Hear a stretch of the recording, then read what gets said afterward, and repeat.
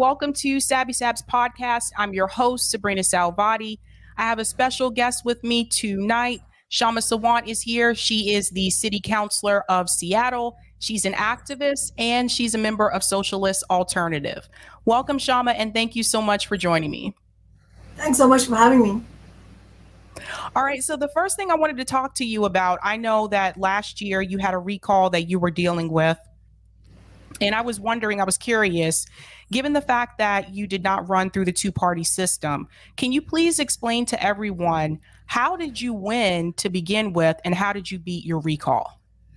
As many of your viewers might know already, we, meaning Socialist Alternative, the organization that I'm a part of, and we won the first city council election that we won in 2013. And then since then, we won our first re-election in 2015, our second re-election in 2019. And then, as you said, we also beat back an attempted recall of us last year. And that recall attack was launched on us less than a year after we had won our second election in 2019. And in fact, not running within the Democratic Republican two-party system was a central aspect of our political strategy to begin with, precisely because we know that for working people, for ordinary people who are struggling in this brutal system of capitalism, the running as Democrats or Republicans, or what's on offer from the two parties, regardless of their differences, has never worked for working people. And so we, in the post-Occupy movement era, we wanted to demonstrate that actually American working class consciousness has shifted by leaps and bounds, and that there is a tremendous opening for building a genuine left, but that requires actual leadership, courageous leadership that can break from the two-party system that's, as I said, regardless of their differences, stand for the capitalist system, stand for Wall Street interests, and have a political example, an example of political representation that unambiguously fights for working people. And that is the strategy through which we even defeated the recall. I mean, we had everything stacked against us last year in the recall attack. And along with all the other attacks, we also had an unusual December election aided by the Washington State Supreme Court. The ruling class had enabled a December election when people are tuned off politics. They were very sure that they were going to defeat us, but the way we defeated them was by refusing to accept the political bounds of the democratic political discourse in the city of Seattle, and also refusing to play defense. Instead, we went on the offensive. We collected 15,000 signatures in support of a strong citywide rent control. We fought for renters' rights, and in fact, we won some of the biggest victories that we have won for renters' rights. We won last year in the midst of the recall. So really going on the offensive and fighting boldly for the needs of working class is what enabled us to defeat the recall. What advice would you give to people who still want to do the strategy of putting progressives through the Democratic Party? And I bring this up because this has constantly come up over the past couple of years. I think we've seen with the squad that they have not been, fighting for us. They said they were going to go to the mat. They were going to take on the Democratic Party establishment. We have not seen that happen. We've seen them vote along with them when it comes to voting for $40 billion to send to Ukraine. We've seen them vote along with them with funding the police. And they didn't want to force the vote for Medicare for all during the time of a pandemic. What advice would you give for people who still want to do that strategy? And the reason why I ask that is because us over at RBN, we don't believe that that works anymore. We believe that we should be putting 80% of our energy into direct action and mutual aid. And if you're going to do electoral politics, I'm talking about running as an independent or running third party, but mainly focusing on the local level, because that's where I feel you can implement the most change. But for people who still want to do that strategy, the Justice Democrats model, what advice would you give to them? Because I just don't see this working in DC.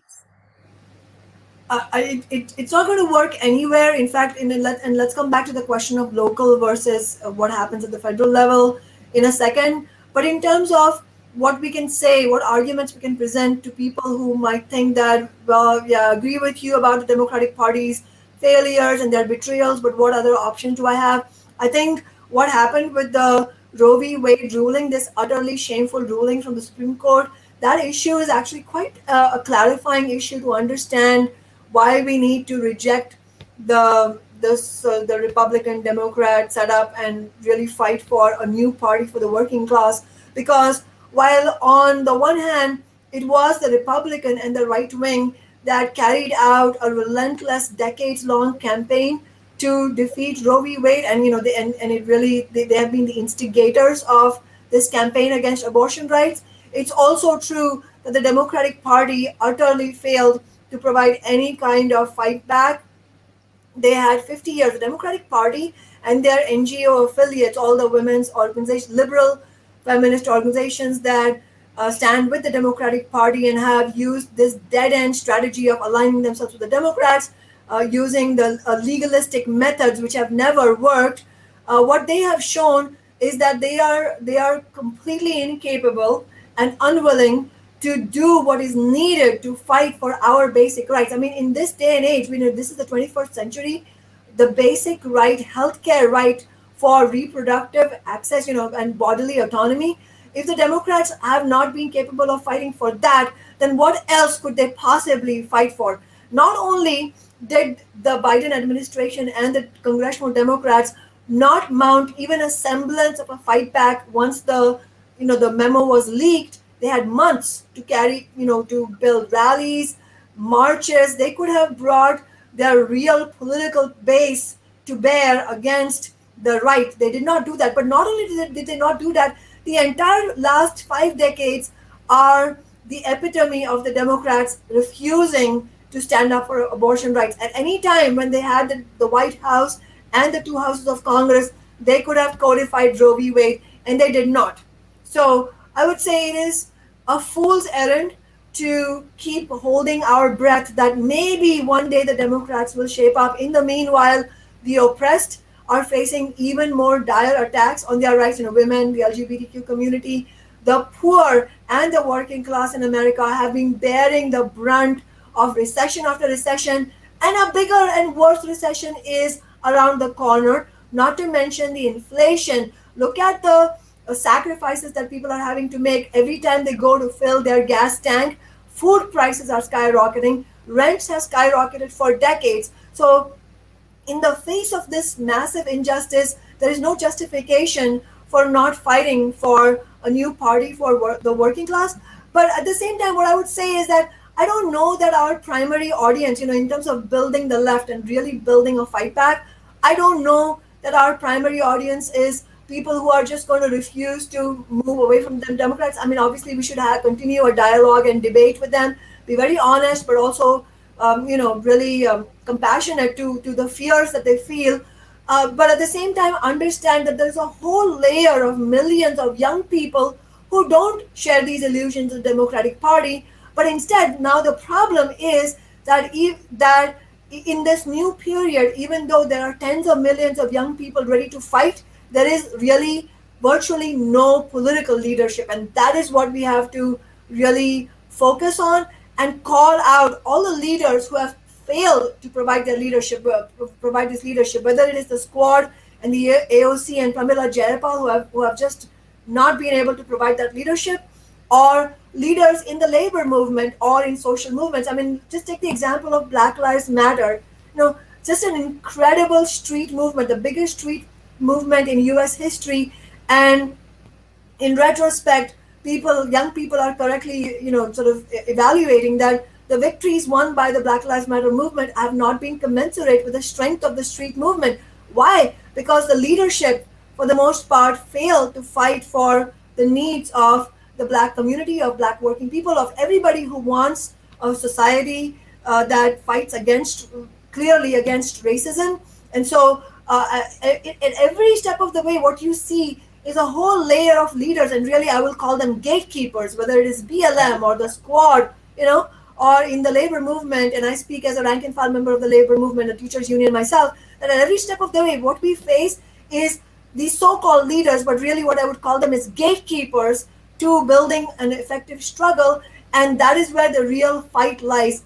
Again, with the Roe v. Wade, I spoke at a rally of thousands of people in Seattle downtown just 2 days ago. And what did I see? It was a sea of young people who want to fight back, but again, there is no leadership, and the voices of people like my organization, Socialist Alternative, are the few and far between. And that's a debate that we need to have on the left, inside DSA, inside the labor movement. The rank and file of labor has to take up this debate of the need to break from the failed strategies of aligning ourselves with the Democrats, and at every step of the way, making compromises for in favor of the bosses and the ruling class.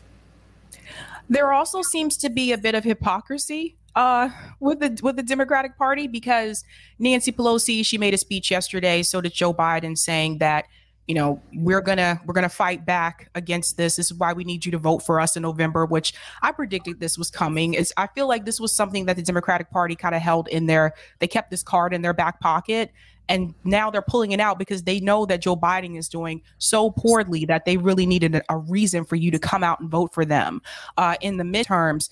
But to give you an example, Nancy Pelosi endorsed Henry Cuellar, who is not pro-choice. And he had a candidate that was running against him who was pro-choice. So did Jim Clyburn, also endorsed Henry Cuellar. Hakeem Jeffries has also donated money to Henry Cuellar. So to me, there just seems to be a lot of hypocrisy. You're telling us that you're going to fight for women's rights and you need us to donate to you to do that. But at the same time, you are endorsing and supporting Democrat candidates that are against women having that option. Oh, it's rank hypocrisy. I could not agree with you more, Sabrina, that this is just shameful hypocrisy on the part of Nancy Pelosi and Joe Biden, and all their crocodile tears about the demise of Roe, and really who's going to pay the price for their unwillingness and inability to act. It's primarily poor and working class women and LGBTQ people in multiple states who are going to face this attack and pay the price for it. They're going to have to forego several hours of pay, several days of pay, maybe even face job loss just to be able to go to another state to get their bodily autonomy fulfilled. And in fact, it's also important to see that this hypocrisy is being seen through by a lot of people. I don't know if you saw this video that actually went viral from Friday night, where thousands of protesters in Houston, in Texas, were protesting, about this shameful ruling. And Beto O'Rourke, this Democrat, this fancy Democrat, shows up trying to capitalize again in a hypocritical, in complete hypocrisy, trying to make hay out of the protest, trying to act like he's on their side. But it was gratifying to see these thousands of rank and file protesters. And by the way, this protest was organized by Socialist Alternative Houston. And I urge your viewers, if you haven't seen this, search for this video on Twitter, or maybe Sabrina, you can link to it. But in this video, you can see that Beto shows up there, and these voters, these protesters, the activists, are not fazed or confused. In fact, the chant that they chant is, voting blue is not enough. Democrats, we call your bluff. In other words, millions of working people are understanding that this whole idea of, you just vote blue, just vote Democrat, it's not going to work. And in fact, that has everything to do with the clarity, the raised consciousness, and the loss of the raised consciousness of young people, and the loss of credibility in their eyes of the Democratic Party has everything to do with the fact that we are heading into a midterm election where the Democrats are going to pay a very big price for it. Every pollster has predicted that that's going to happen, and they're doing nothing. I mean, right now, Joe Biden has a heap of executive orders he could sign if he wanted to prove that the Democrats actually wanted to do something. But I'm not holding my breath. I don't expect that to happen. We've also seen organizations like Emily's List and Planned Parenthood, again, failing to provide any kind of action. I mean, many of the protests, Socialist Alternative organized, in New York, in Seattle, in Minneapolis, in Houston, as I mentioned. Why aren't these mass organizations, why aren't they calling for hundreds of thousands, millions, maybe even tens of millions of people to go out on the streets and protest? They could have done that, but they didn't do that. But instead, what did they do? these Emily's List and Planned Parenthood, they I think they're donating some millions of dollars to get Democrats elected in November. Again, another failed strategy. So, but we cannot be party to that. We have the obligation on the left to provide genuine leadership, and we have to explain to people that voting blue is not enough, and people are understanding that. Yes, it does make me happy to see more people are waking up to the fact that the two-party system is just not, it's not helping us. And one thing I really wish that more people would address is the fact that why are we in this situation to begin with? Why is it that it seems like no matter who we elect into office, they don't do anything for the people? And one of the things that I tell my viewers oftentimes is that you have to follow the money, that both parties are bought by Wall Street. So they serve corporate interests. And I think one of the things that I've struggled with is getting more people to understand that it's not so much about the candidate that you elect to Congress or to the president office. It's not so much about that, because they're still going into a system that is bought and paid for. And I think some people don't want to hear that, because I think they feel that they want to have some hope here when it comes to electoral politics. And I always encourage them to look at previous movements in this country that have been successful.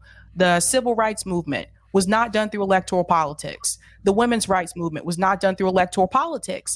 And I don't understand how we went from that to we have to vote away into getting some type of change in this country. No, you're totally right, Sabrina. I mean, just simply electing personalities, or falling for personality politics is not going to be the answer. In fact, you're dead right. Roe v. Wade itself, this is important for us to look at the history at this moment in the wake of the Roe defeat, that Roe v. Wade was won in the first place, not through, electing this or that Democrat. It was not won through some sort of benevolence of a Supreme Court. It was certainly not won through any kind of clever bipartisan, whatever, maneuvering by the Democrats. It was won purely, as you said, because millions of people understood that it is time to change society in many ways, and the women's movement had become a militant street movement and also a workplace movement that was combined with tremendous strike action. And at the same time, the women's movement itself was buttressed and was buttressing other movements like the civil rights movement, the Native American, indigenous rights movement, environmental rights movement, and the anti-war movement. So it's really incredible, and it's important for us to repeat this history again and again, because otherwise there's a danger of having an ahistorical and inaccurate understanding of political processes. That Roe v. Wade was won in the Nixon era, and it was won through a majority ruling of a heavily Republican Supreme Court. It was a majority Republican Supreme Court. Yep. There were Nixon nominees, Nixon appointees, for God's sake, in that Supreme Court. And yet they were the ones who ruled in favor of Roe v. Wade. Why? Because the ruling class, the capitalist class as a whole at that time, was so fearful of the mass movement and the militancy of that struggle. It wasn't only that millions of people had taken to the streets and were engaging in strike action. It was also the consciousness at that time. And this goes to the heart of the question you asked, Sabrina, which is that why is it that people are turning to electoral politics now? Because there's been a backslide in consciousness, in the last 50 years. And at that time, one of the reasons the Roe v. Wade was won and the Vietnam War was ended, and in fact the principal reason was the ruling class was so afraid of the consciousness at that time. There was a very anti-establishment and even anti-capitalist consciousness at that time, and they were forced, the ruling class were forced to make some concessions. The ending of the war obviously was a major deal, but also Roe v. Wade. They were forced to make certain concessions because they were afraid that if they did not, it would radicalize people more and lead to maybe even sharper revolutionary consciousness. And that's where we need to get. So that's our task now, to rebuild the consciousness brick by brick, all the things that we lost because of the backlash against movements. I mean, there's an ebb and flow in movements. And at this moment, we have huge potential to rebuild that, but it's not going to be rebuilt on the basis of false ideas. And that's why our main battle is against the peddlers of those failed ideas, and we have to be bold and unrelenting in our fight against it. And so if AOC is willing to call for some militant action, I don't expect that she will, but if she is willing to, then I will be on her side. But if she fights against force the vote, if she does not provide leadership, then we have to boldly call out, because it's not about any personalities or individuals, it's about what's the way forward. Agreed. I want to get your opinion about Nina Turner's previous elections. So last year, Nina Turner ran for Congress. It was a special election. Chantel Brown won. AOC endorsed Nina Turner. Bakari Sellers endorsed Nina Turner, although I would argue Bakari Sellers was not the right person to receive an endorsement from, but that's a whole nother story. And then she didn't win. Chantel Brown won. This year, same thing. Ran against Chantel Brown, only this time Chantel Brown was already in Congress. She received backing from the Progressive Caucus. Chantel did. Nina Turner did not. And that includes like some of her friends and comrades, members of the squad that chose not to support or endorse her. I have a clip here I want to play. Now, this is from Status Quo. Jordan Sheraton, he interviewed Nina Turner. He asked her how she felt about the squad choosing not to endorse her or come out to support her this time around. And I just have to play a couple seconds of this, and I want to get your take on this. Only, let's keep it real. The squad did not come in here for you. AOC came in 5 minutes before. They had their reasons. We can't endorse an incumbent. Who are the Pinos? And did the squad and the broader progressive movement let you down? I don't want to get into the squad. Okay, some of those women are my friends. Some people were threatened. Threatened. By who? And I don't want to get into the threats, but they were threatened. So look, I want to lead them to the side. I will say that the Congressional Progressive Caucus was wrong. They were wrong, and I was really glad to see Congresswoman Jayapal in the Punch Bowl article kind of allude to they need to change the way that they do this. That came from the pressure of the movement itself. Otherwise, it wouldn't have been noticed. I mean, she did mention, crypto billionaire coming in and that kind of thing, and maybe that's not the way we should endorse. The Progressive Caucus has got to show that they're different than the Blue Dog Caucus, because if they're not, then they might as well just go ahead and unite with them. I want to get your opinion about that, Kshama. So basically, she said that certain members of the squad were threatened, that basically if they supported Nina Turner. Later on, Jordan Sheraton did another video where he found out that some of those threats included them losing committee assignments, having establishment Democrats heavily choose someone to primary against them. In fact, Rashida Tlaib's dealing with that right now. There's a PAC put out against her from establishment Democrats like Bakari Sellers. I know Cori Bush is also facing a tough primary coming around. So that is why they did not offer their support for Nina Turner. And I want to get your opinion about that, because I, for one, like I said, I'm done with voting in the duopoly. If I do vote for someone, it's going to be independent or third party. But I have to admit, this really did make me feel some kind of way that they would choose not to even support Nina Turner, considering how much Nina Turner has supported them, and that they were supposed to be this firebrand going into Congress and pushing back on the establishment. They were supposed to cause a hostile takeover, is what we were told. And for them to kind of fold just because they may lose committee assignments, well, that's the kind of pressure you're going to go up against when you're running through the Democratic Party, which is already corporate. So that really made me feel some kind of way that they chose not to back her. And I want to get your opinion about that. Yes, I think let's accept for a moment that indeed happened. I wouldn't be surprised if that actually happened, that they were threatened with losing committee assignments, and the Democratic Party establishment primarying them and so on. But you're on point in the sense that if we accept that, okay, well, they were, like, as Nina Turner is saying, of course, I completely disagree with what she just said. If we were to accept that logic that, they were threatened, so, don't blame them, they're our friends.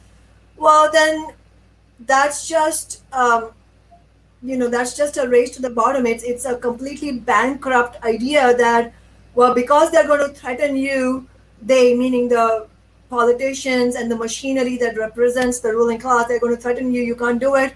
Well, of course they're going to threaten you. What did you think was going to happen when you said you are going to actually fight for working people and get elected to Congress? What did you expect was going to happen? So this, I think this again, obviously we have our critique of the squad, but I think we should understand that this is the questions that this brings up is the fundamental is part of the fundamentals of building a successful movement and ultimately building a successful revolutionary movement to build for a socialist society as opposed to a capitalist society, because that's simply not working for us, which is that we cannot expect the ruling class to willingly agree to our positions and our analysis for why we need a change in society. So in other words, of course they're going to oppose you if you decide to support Medicare for all or $15 an hour.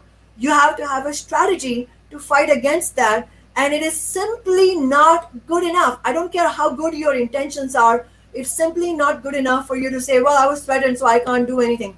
No, look at the adversaries that Socialist Alternative and my office went up against, and here we are, almost 10 years later, not only still standing strong, having essentially won 3 re-elections on top of our first election, but also having won historic victories. How did we do all that? Is that because, and again, what I'm about to say, Sabrina, also touches on the earlier point you brought up. I think it is a very important point about local versus federal. A lot of people would like to believe that, well, let's start left politics locally because it's too hard in Congress, we can do it locally. I mean, there is some truth to that, logistically speaking, organizationally, in the sense that generally they tend to be smaller scale campaigns, and to that extent it's true, and we do have to be strategic in choosing which campaigns to launch on the left. Obviously, we don't want to be sledgehammerish in our approach. However, that's a very small part of it. Again, for the most part, expect that if you are going to actually fight for working people, expect the whole of the machinery to be tooth and nail against you. And that is why that it is a non-starter for us to propose any kind of political strategy, whether it's electoral or social movement based, on the basis of 1 or 2 people. This has to have organization. That is why Socialist Alternative and I are so relentless in insisting that the working class needs our own party, because we did not win all these campaigns, let alone the $15 minimum wage and all the renters' rights that we have won, because of just me. Yes, whom you elect and whom you run as candidates on the left absolutely matters. You need somebody who has a proven track record of having shown courage, and of somebody who does not make it about themselves or their ego, who is, in fact, one touchstone is, pick somebody who's genuinely reluctant to run. Don't pick somebody who wants to run. That's, I think, one rule of thumb, although not all of it. However, again, that's not enough. You have to have an organization. We won these victories because Socialist Alternative is an actual cohesive organization that has worked to build these movements in the working class, and because we have had good, very powerful strategies to fight against big business. So in answer to this whole question of, they're threatening you, they're going to primary you, well, guess what happened in 2019 against us? When we were running for re-election, 2 of the Latina women of color council members ran a candidate against me, and they openly told me, and they said to the press that we're running a candidate against her because even though we agree with her, she's not nice, or she doesn't work with us, or whatever, or all kinds of personality attacks. Well, what did we do? We fought back openly. We did not you will not catch me in a media interview saying, don't criticize them, they're my friends. No,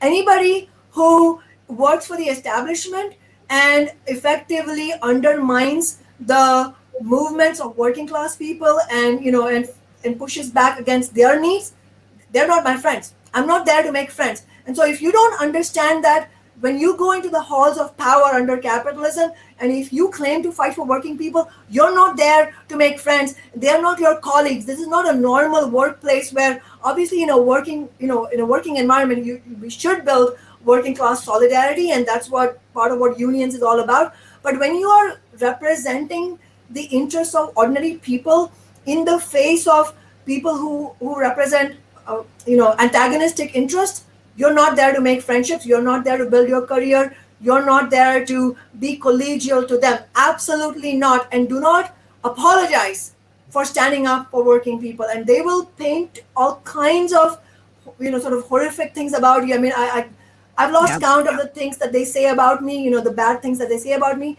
But they're going to. And in fact, as I've often said, if they don't say those things about me, I would worry that I was selling working people out. If the establishment was ever happy with me, I would seriously worry about what I was doing wrong, because I expect that if I was doing my job right as a spokesperson for ordinary people, then the ruling class will be upset at me. And this is the point that people need to understand. It doesn't matter whether you're running locally or you're in Congress. This is the same story. If you refuse to either sell out or be marginalized, expect the whole machine to be against you. And so what do? You build your own firepower. How? By having your own political organization like Socialist Alternative, like a new party for working people, and by building movements on the ground, work outside City Hall, not inside City Hall. Agreed. And this brings me to Bernie Sanders because sorry, I had a little bit of echo. This brings me to Bernie Sanders. And the reason why I bring him up is because Bernie Sanders, he ran in 2016. He kind of came out of the Occupy movement, or maybe not came out of the Occupy movement, but he took that message, it's about the 99%, and put it into a campaign. He didn't win in 2016. He ran again 2020. Same thing we saw what the DNC did to Bernie Sanders again. Obama came in, made a phone call, told people to drop out of the race. I would argue that we don't have fair elections in this country. I think that's part of the problem. But the other problem, too, I think the mistake that Bernie Sanders made was running through the Democratic Party. I think if he would have ran as an independent or even third party, even if he didn't win, I still think that would have really sent a message to the people. But what happened was he ran through the Democratic Party.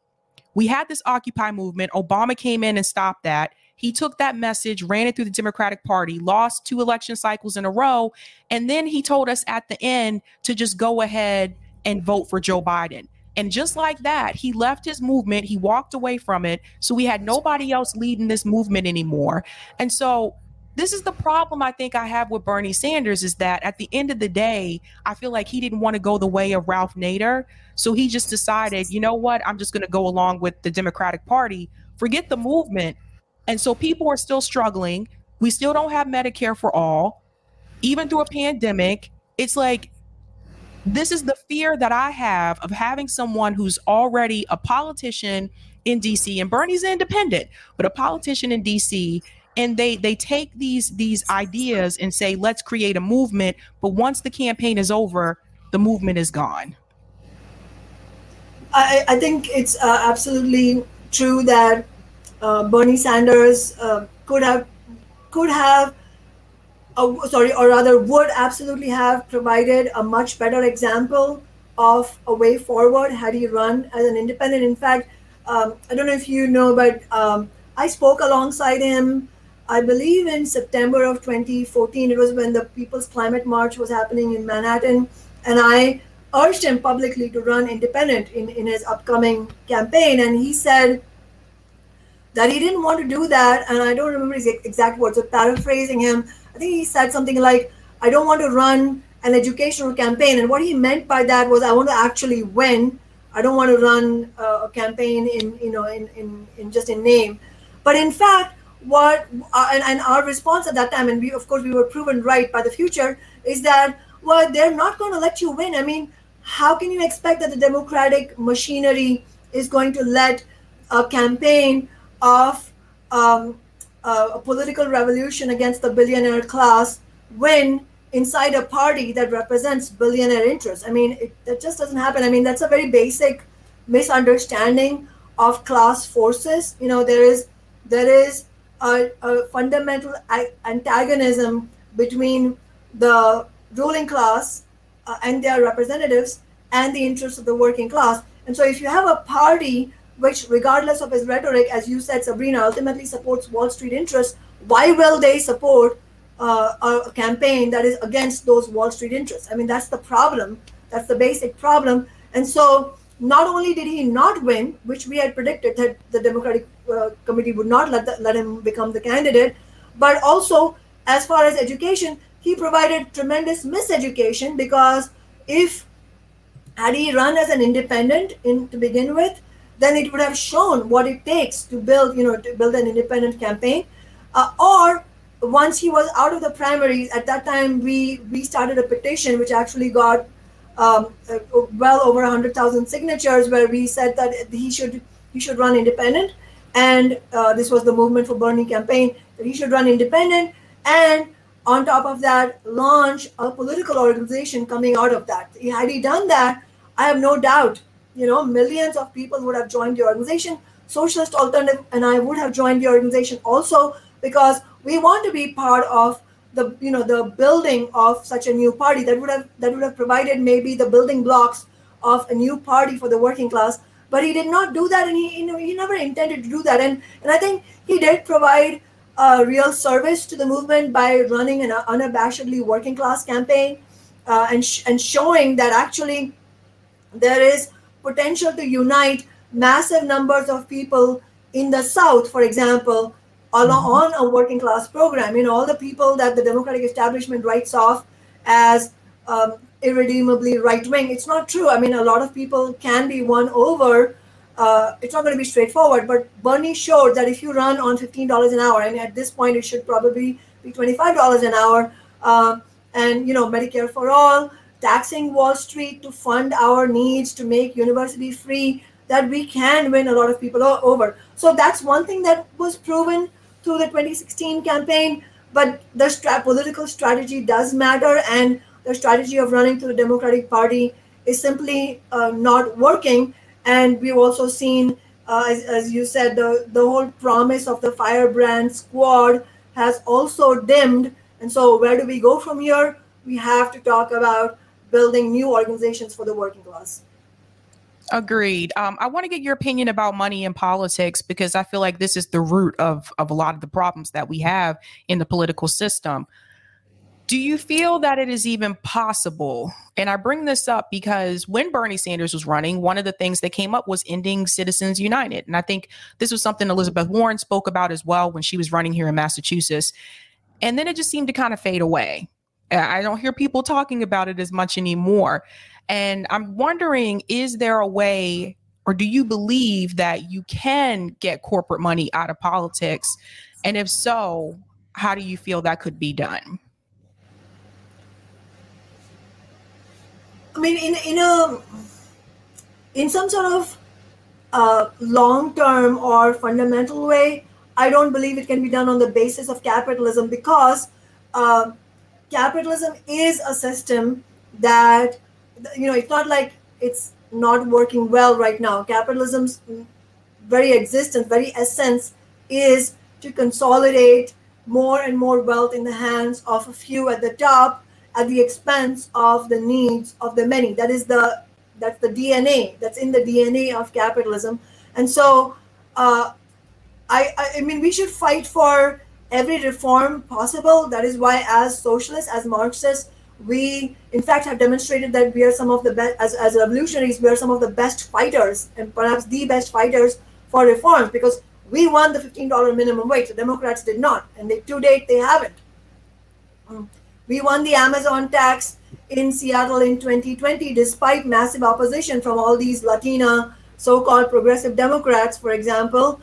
But we did it because we are clear that our analysis of capitalism provides the clarity to us that the bosses will never be on our side, the politicians who represent them will never be on our side. And so that's why, what does it take to build? So in that sense, I absolutely think we can win many reforms under capitalism, perhaps even including something like, overthrowing Citizens United. But at the same time, I think that the best way to go about it is to run campaigns like we have run, because that's what's going to really energize the mass of people. I don't believe that at this moment, if you go to millions of young people and just talk about money in politics, that's by itself going to energize people. Instead, what we should do is precisely what we have done, but we have done it on a very small scale in a small city. We need this on a much larger scale nationwide,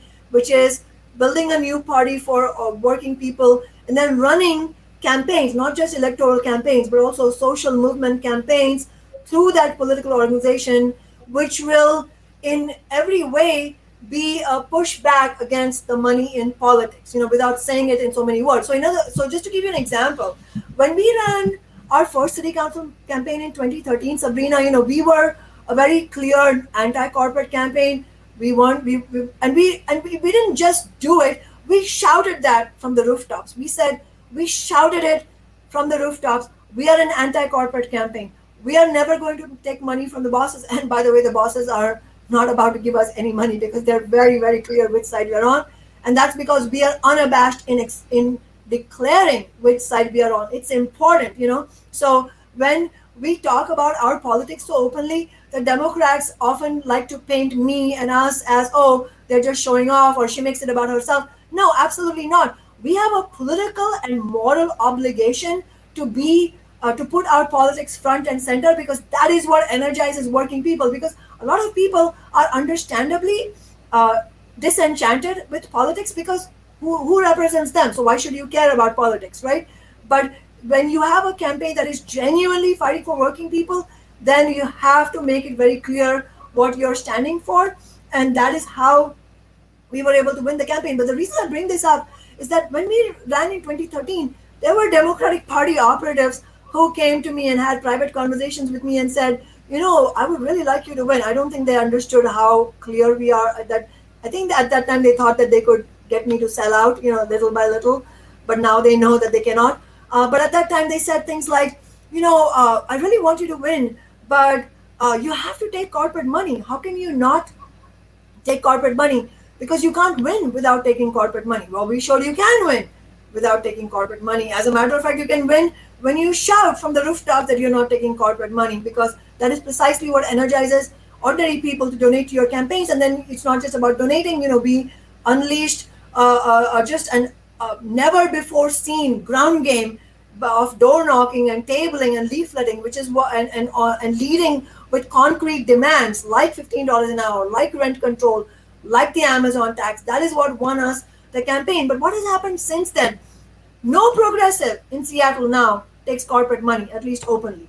So in other words, you can see a situation where so-called progressives have to live up to a higher bar created by the left, like by us, but they are still not on the side of working people. So the same Latinas who didn't take corporate money in their campaigns were the same ones who ran a candidate against me, were the same ones who fought tooth and nail against the Amazon tax. So in other words, there can also be a danger of those things becoming a cosmetic change, and then still representing the interests of the ruling class. That is why I'm saying that while we fight for reforms, and we should fight doggedly for every reform, we also have to relentlessly point the connection between what we are fighting for in the immediate to the nature of the capitalist system itself, and explain that it is not going to be enough to fight for reforms, because capitalism has an amazing malleability. It keeps adapting itself to every new situation, but it's never going to work for us. I want to get your opinion about third parties. So this has become a hot topic recently, especially with movements for a People's Party, although it's not an actual political party per se, but that's something that they're trying to do. How do you feel about third parties? And the reason why I ask this as well is because the Green Party's had some issues, although nationally they've had some issues, but locally they win. Same thing with the people that run independents. An independent candidate just won mayor in Illinois a couple days ago. So this is what I tell people, that when it comes to the local level, I do see Green Party candidates winning races. I see independents winning races. I see libertarians. I see socialists winning these races. It seems like the difficulty is when they have these national campaigns. I want to get your opinion about third parties, and if you think that is the better option, or do you feel like there's going to be issues with third parties as well? I mean, to some degree, as I said before, yes, I think we have to examine each campaign from a tactical standpoint. And so wherever the left can run viable campaigns locally, we absolutely should do that. And as I said, yes, to some degree, there is a logistical component to running campaigns, and local campaigns might be easier than national, like congressional campaigns. But I think that's a very small part of the story, honestly. The larger part of the story is, for example, what kind of campaigns are these left candidates running? In other words, it is not, and what are they achieving once they are in office? In other words, it's not simply about accumulating independent or left or third party positions in number. It's not about accumulating the number. It's about what we can actually accomplish. So I would say, at the risk of sounding maybe a little disproportionate, I would say that Socialist Alternative has, we just have one elected position in Seattle. We're a small organization. We don't have any delusions of grandeur. I mean, we don't pretend to be the new third party. We're calling for a new third party, and we want to be part of it. However, I think it is accurate to say that even though Socialist Alternative has one elected position, and between the DSA and the Greens and other independents, they probably have 150, 200 elected positions. And yet, which of those positions stand out in any remotely in any way, in the way that we have proven ourselves? So in other words, I really think we should warn ourselves that it's not about accumulating more and more candidates. Yes, more would be better, obviously, but it's not just about the number. It's about what we actually run the campaign on, and what do we do when we win office. So, for example, when we run campaigns, we're very clear. Because we're not running. First of all, we're never running on personality or individual qualities or whatever. It's about the fighting program, and every campaign that we have run has come with concrete demands, and we have won those demands, many of those demands, because we use a movement building approach to the electoral campaigns themselves. And then once we won the office, when we took office in 2014, again, we took a movement building approach to using that office. I really don't see very many other examples of this. A rare example that I can think of is council member or Alderman Byron Siccho Lopez, who was a DSA elected in Chicago. He's currently serving. He has shown tremendous courage. But again, it's the rare exception to the rule, where you have all these DSA candidates and other left candidates, and they really are not using the position in the way that they have to. Sometimes they are, sometimes they are irrelevant, and sometimes they actually sell out, or halfway sell out or whatever. So in other words, I think whether or not we support a left campaign really does come down to what kind of campaign they are running, and what do they do once they win office. And we have to have a high bar for what we want to do with these elected offices. Agreed. Kshama, I have one more question for you, because this is one that my viewers ask me often on the show, and I said I'm just going to ask Kshama herself. Do you ever think that you would consider running for a Congress position and not running through the two-party system? For example, I would like to see you primary challenge Pramila Jayapal. That's just me. But have you thought about that? I mean, just in the spirit of how we have run all our campaigns in Socialist Alternative, and the principles that we believe in politics, it would never be an individual decision. Obviously, when we ran the first campaign itself, when I became the candidate for Socialist Alternative, it was not an individual decision. In fact, some of your viewers might know this. I was extremely reluctant. I was quite actually annoyed that my name was being put forward, and I resisted as much as I could. However, democratically, our organization decided that who the candidate should be, what the campaign platform should be. Obviously, I was part of those discussions, and I played a big role in formulating the campaign itself.